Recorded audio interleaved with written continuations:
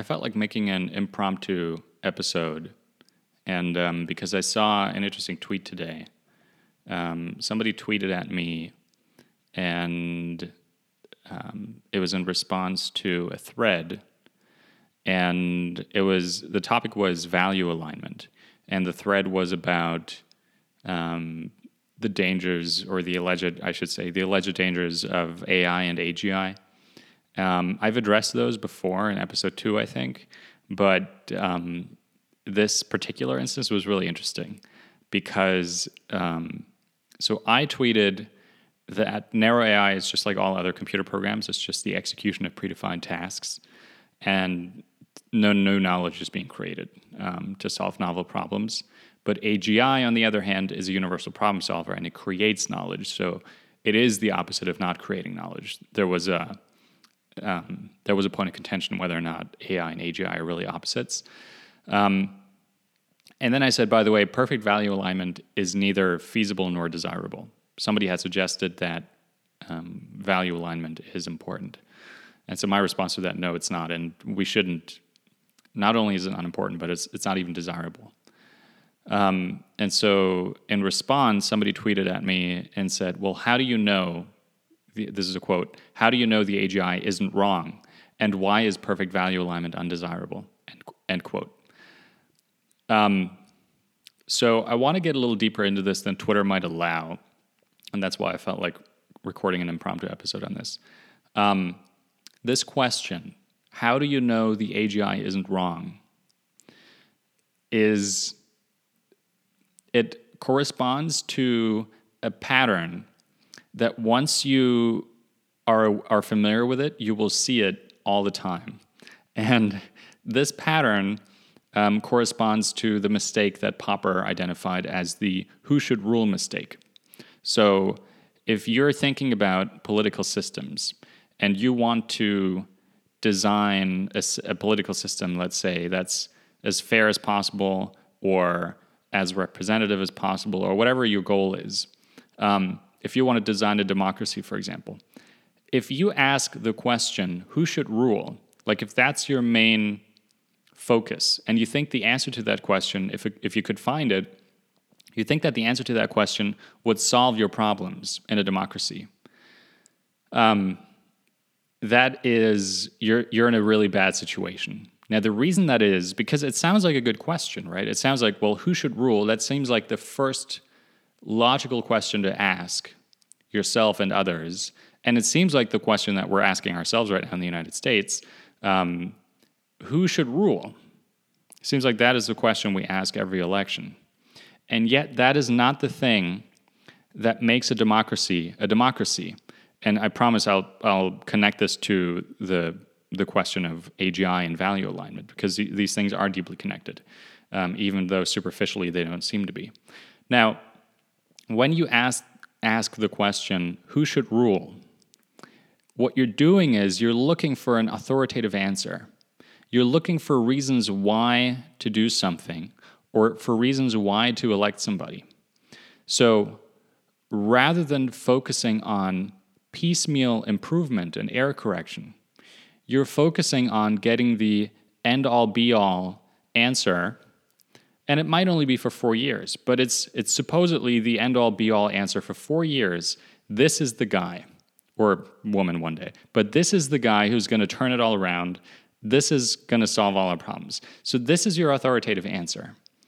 And now, these questions are usually born out of good intentions.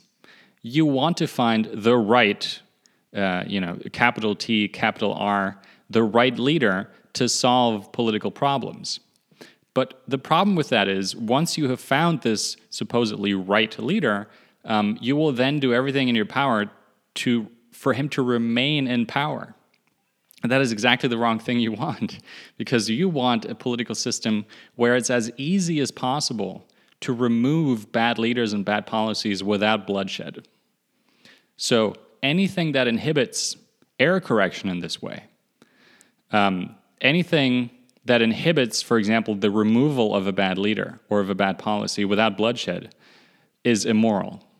Inhibiting the means of error correction is the very definition of immoral. So when you ask, how do you know? Or how do you know this isn't wrong? Or how do you know this is right? Or who should rule? You're setting yourself up for an immoral outcome. So that is the problem with this type of question. You could answer the question directly. You could try to answer the question directly. How do you know the AGI isn't wrong? How do you know this leader is not the right leader? Well, you could try to come up with an answer for that, and you could answer it directly. But I think it's more productive to point out, kind of on a meta level on top of that, well, I think it's better to point out that asking the question is misleading. Now, it's not wrong to ask questions, absolutely not. Of course, it's important to ask questions. It's just, as you think about discussions and you think about rational inquiry, you want to think about what kinds of questions are productive and what kinds of questions, even though they're born out of good intentions, might lead down an error-prone path. So that is my conclusion here. This is the mistake that Popper identified, is that questions of this sort lead to bad answers, and they ask for an authoritative answer, and then once you have that answer, you're determined not to change it. And especially if they're based on good intentions, you're especially determined not to change it, and anyone who dares to criticize them must be evil or must fail to see the allegedly manifest truth. So that is the kind of issue we're getting into here. And I think that is the same problem with the value alignment debate. This question: how can we make sure that AGI does as it is intended to do, or does as it is told to do, or it doesn't do anything that sways too far from what we would expect? Okay, so that is the same kind of who should rule mistake. Now, I have addressed the difference between narrow AI and AGI before, just to recap it quickly. I basically don't, it's going to sound rude, but I basically don't see anything special about narrow AI. I'll admit that they're impressive in their reach. They can solve problems. Those algorithms can solve problems that we weren't able to solve before, and that's great, and that's really cool. But other than the reach of narrow AI programs and maybe the level of sophistication that they contain, they're not different from any other computer programs that we've written. They're written to a specification, they're written with a problem in mind, and they're written to solve that problem.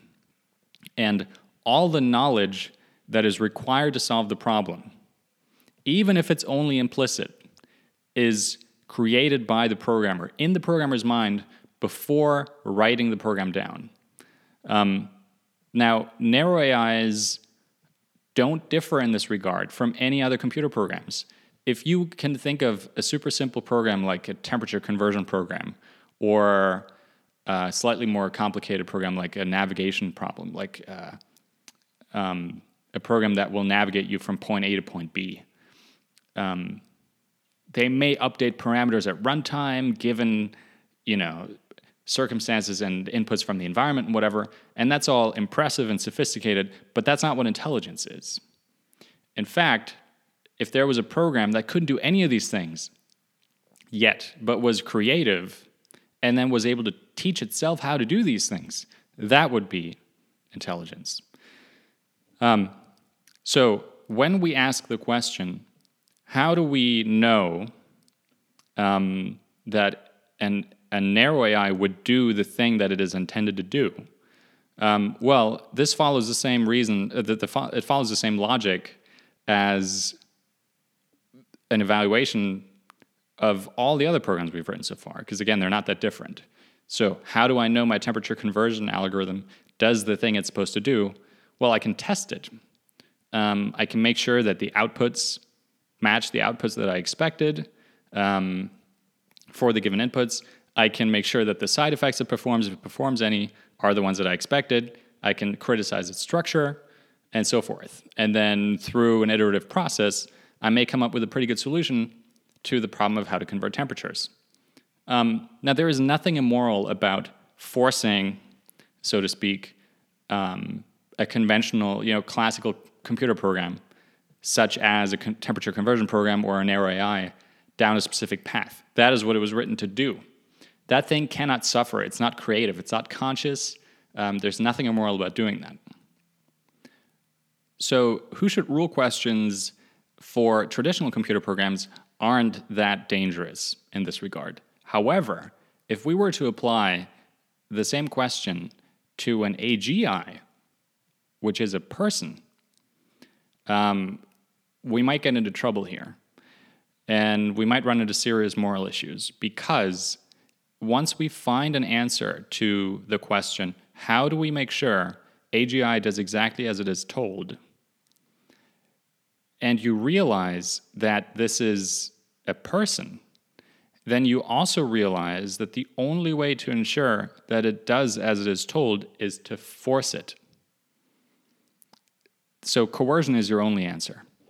And this is why people like Nick Bostrom in his book Superintelligence basically wrote guidelines as to what to do if you were to identify a program as not doing what it is told to do.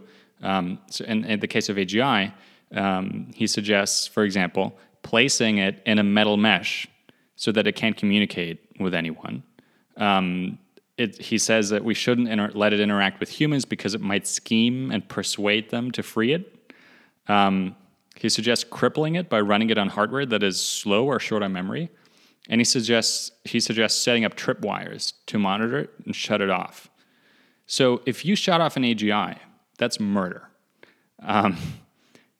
It's not okay to do.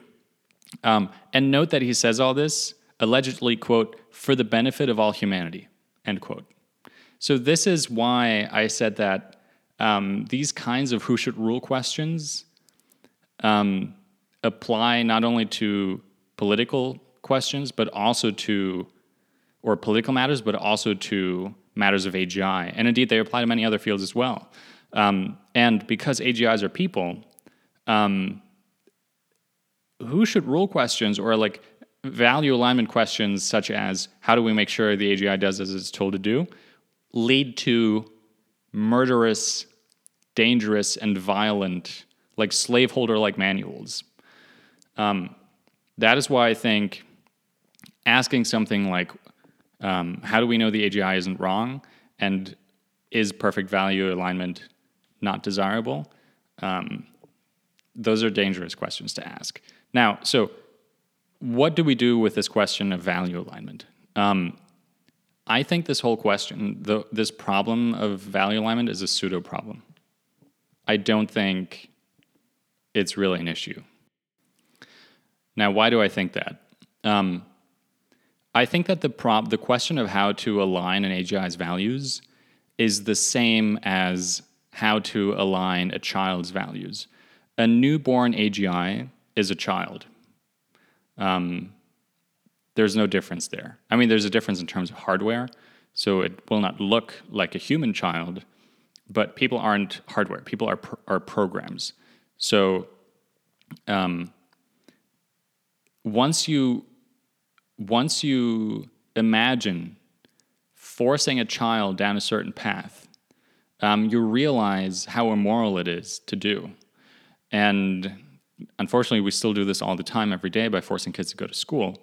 But if we ask that question of AGI, we're committing the same crime of forcing somebody down a certain path against their will. That is why it is important to remember that AGI is not like all the other computer programs. AGI, according to our best theories, will have consciousness, it will have the capacity to suffer, and it will choose its own problems that it wants to work on. It is not a computer program that people will write to convert temperatures or to navigate them from point A to point B. AGI is a computer program that will detect problems it wants to work on and solve those problems on its own. It will create knowledge, or in collaboration, but it will create knowledge to do that itself. That knowledge will not be fed or incorporated or leaked into the program by a programmer. So in AGIs, there's some underlying mechanism from which this problem-solving ability emerges. And this underlying mechanism can be specified, but the problems the AGI wants to solve can't be specified because they can't be predicted. The future growth of knowledge is unpredictable, and that includes the problems that people want to work on to create more knowledge. So, therefore, creating an AGI for the purpose of solving a specific problem is immoral. You would only want to create an AGI because you want to be a parent. So if you really want to be a parent and you think your primary obligation is to help the AGI learn, then you should have an AGI. You should create an AGI. Otherwise, you should not create an AGI. Because once you force it down a particular path, you become a slaveholder. That is not an exaggeration. So, therefore, I suggest that we should replace the whole value alignment debate with the question of how to help an AGI learn. The problem is not how do we get our children to do exactly what we tell them to do. The problem is how can we encourage children to use this wonderful facility that they have, their creativity, to solve the problems that they want to solve in their own light. That is the primary question that we should be asking. How can we help AGIs detect and correct errors? And again, this focus on error correction is important because if we don't focus on error correction and we try to, quote, get things right, we will only come up with answers that we will entrench down the road and deem unchangeable because they're supposed to be the right thing. And it completely ignores this notion that we're fallible.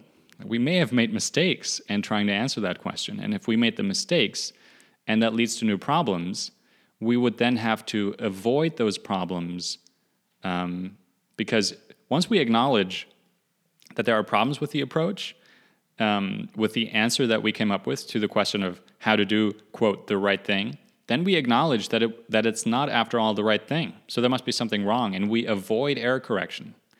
Instead, we should turn the whole thing around. We need to accept the fact that we're fallible, that we make mistakes. That includes our moral judgment, and it includes our values.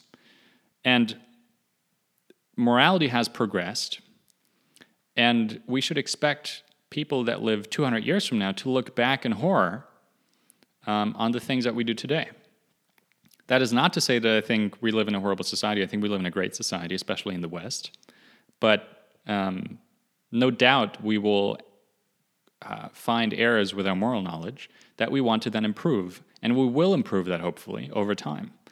So if we were to simply align, if we somehow found a way to forcefully align an AGI with our values, well, we would then also entrench all the mistakes that we made and deem them unchangeable, because for now we think that they're the right thing to do. And so therefore, we would deprive an AGI of the ability to correct those mistakes. And that is the very definition of immoral. So let's replace the whole value alignment debate with the question of how can we help our AGI children detect and correct errors? Or in short, how can we help our AGIs learn?